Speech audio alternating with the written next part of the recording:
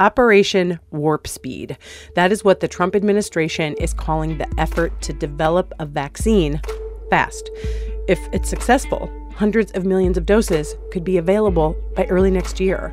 On NBC's Today Show, Dr. Anthony Fauci said he thinks it's possible. We're going to start ramping up production with the companies involved. And you do that at risk. In other words, you don't wait until you get an answer before you start manufacturing. You, at risk, proactively start making it, assuming it's going to work. Coming up, weddings, funerals, and graduations in the time of a pandemic, and how essential workers are making the case that they deserve more. This is Coronavirus Daily from NPR. I'm Kelly McEvers. It's Friday, May 1st. All over the country, states are beginning to allow some businesses to open back up. But not everyone has been home these nearly 7 weeks. It's not just doctors and nurses who are considered essential. Workers in warehouses and grocery stores, delivery drivers and fast food employees, gig workers too, they have all been working this whole time. Many have gotten sick from COVID-19. Some have died. They're being called heroes. But many people say their pay, benefits, and protections are not heroic. We are the same people that they didn't think we were worth $15 an hour, but now realize that we are worth way more than that. That's Cynthia Murray. She works at a Walmart in Maryland. They say we have protected sick time. I'm a 19-year associate. I have to work more than a week in order to get 1 hour of sick time. Workers at Amazon, Whole Foods, Instacart, Walmart, and other places went out on strike on Friday, which is also known as May Day or International Workers' Day. And they asked for sick time, hazard pay, access to basic protection against the virus like masks, gloves, and disinfectant. Even though their jobs were never supposed to be about life and death, Bartolome Perez says now they are. Estamos entre la vida y la muerte. Perez works at a McDonald's here in Los Angeles. He's a longtime activist who's been out on strike before. But after a coworker tested positive for the coronavirus, it felt different. Because you know that every time you go out, it could be your last, or it could be the most expensive hamburger you make in your life. NPR business correspondents Alina Selyuk and Shannon Bond brought us those voices. A link to their full reporting is in our episode notes. And we should note, some of the companies we mentioned are NPR sponsors. May 1st is also the traditional deadline for students to declare where they will go to college in the fall. The coronavirus, of course, has changed that too. Nearly 400 schools have moved the deadline to June. But whenever students decide, there is more uncertainty to come. NPR's Alyssa Nadworny has that story. For the last few weeks, it's been tough for Alex Jones to focus. She's a high school senior in Washington, D.C., and she's been taking classes, studying for AP tests, and working remotely, all from a 2-bedroom apartment with, at times, 4 other people. There's always someone everywhere, all the time. She's found joy in painting and dreaming about college. She committed this week to Cornell University in Ithaca, New York. She's excited, but says it's bittersweet. I don't know how to feel because I don't know if I'm going to be going, immediately in the fall. It's unclear what college will look like in the fall, but students and families are having to make decisions now, despite worries about financial aid, travel, and of course, a highly contagious disease. That uncertainty is just so debilitating for some of my students. Zachary Montez is a college counselor working with high school students in Denver. He says figuring out the finances is always the hardest part of the college process, and it's only gotten harder this year for many of his families. Before this pandemic, they were in a comfortable spot financially. Now they're not. And that financial squeeze may lead to changes in students' decisions. Survey data suggests that 1 in 6 students are deciding not to go to 4-year colleges full-time. That includes students who already made a deposit, because situations change. Back in December, Sydney Harakovina, a high school senior in Western Michigan, got into her dream school, Michigan State University. It was Christmas Eve. It was the best Christmas present I've ever gotten. But now, she's trying to figure out how to pay for it. Her 2 summer jobs as a nanny and working at an ice cream shop are up in the air. I am contemplating appealing my financial aid offer. That means she'll ask MSU to reevaluate how much money they're giving her. She's considered going to the local community college if MSU classes are online, but she's not ready to give up her dream of leaving home. Because I want to leave my little rural town. I want to get out. I want to go to football games. I want to go to oversized classes. Some students have toyed with delaying those experiences a year. Alexis Jones says she's heard a lot of talk about the gap year from other Cornell-bound students, but that's really not an option for her. And I feel like if I took a gap year, I may be compelled not to go back. Plus, she'd have to find a job, she'd still be living at home, and she's not sure what would happen to all her scholarships. Yeah, I definitely wouldn't risk that by taking a gap year. Research backs that up. Studies show if you go to college right after high school, you're more likely to get your degree.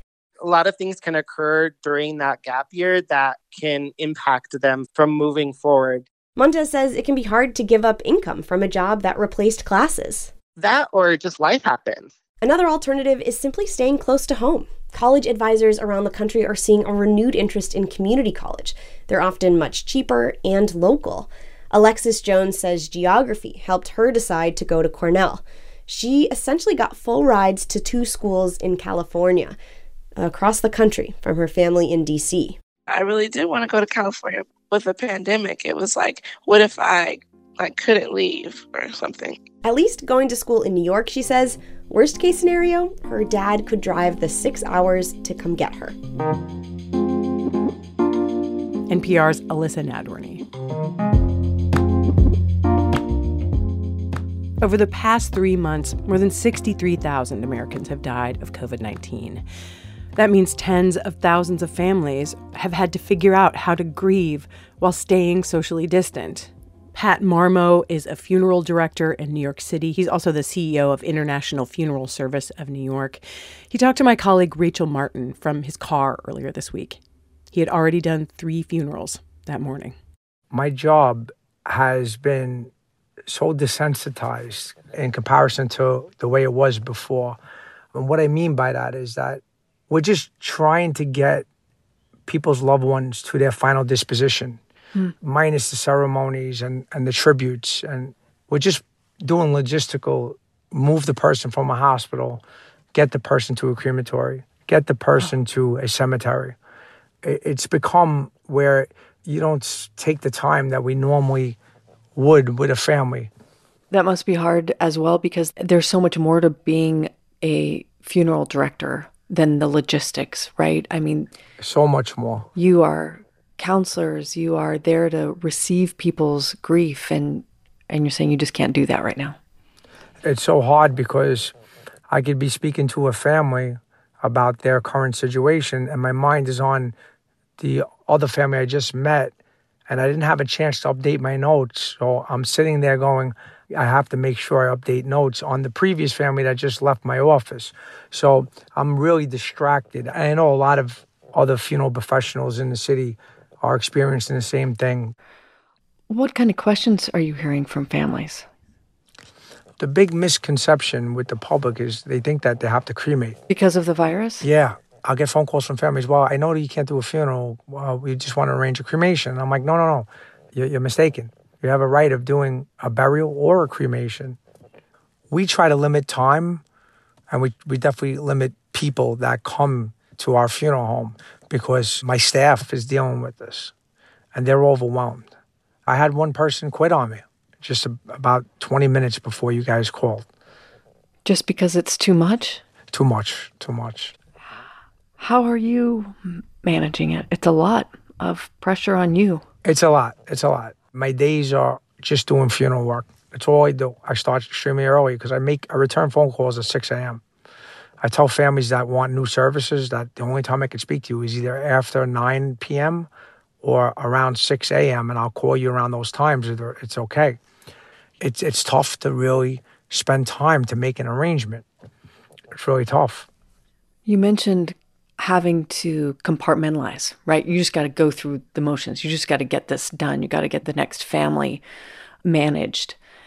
But that can have a toll if you put it all inside. When do you release it? I can't release it right now.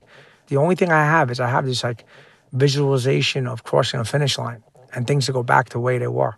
And I keep thinking about the day that I'm able to really get back to business as usual. And I know it's going to come. And that's what I keep thinking about. I keep thinking that this is what I chose to do. And I really like being a funeral director. I like taking care of people. I keep reminding myself that this is a service that we're doing for our communities and families in the neighborhoods that we have institutions in. And we just got to keep it moving. We just got to help people.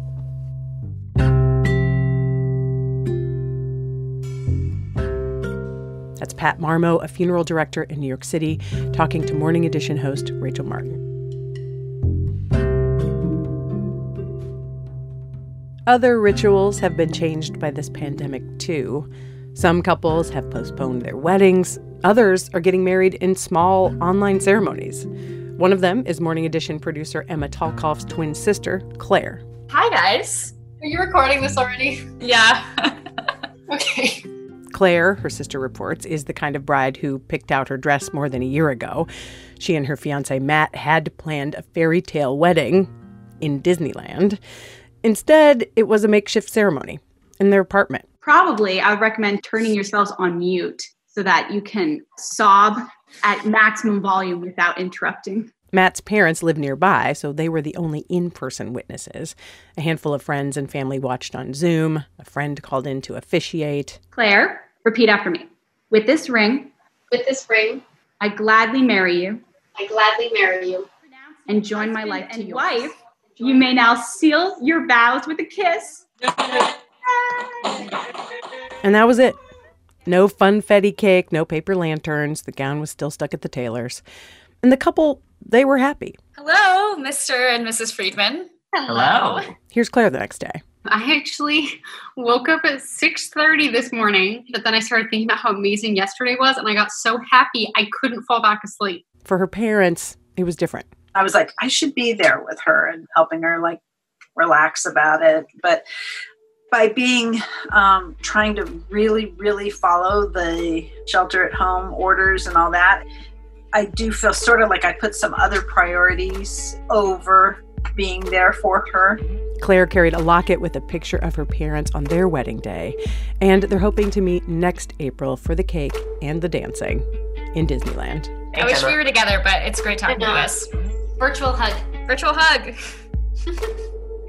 Tomorrow, we will bring you another episode where we answer listener questions about the virus, and we're back with a regular episode on Monday. This podcast is produced by the great team of Gabriela Saldivia, Ann Lee, and Brent Bachman, and edited by the great Beth Donovan. Thanks for listening. I'm Kelly McEvers.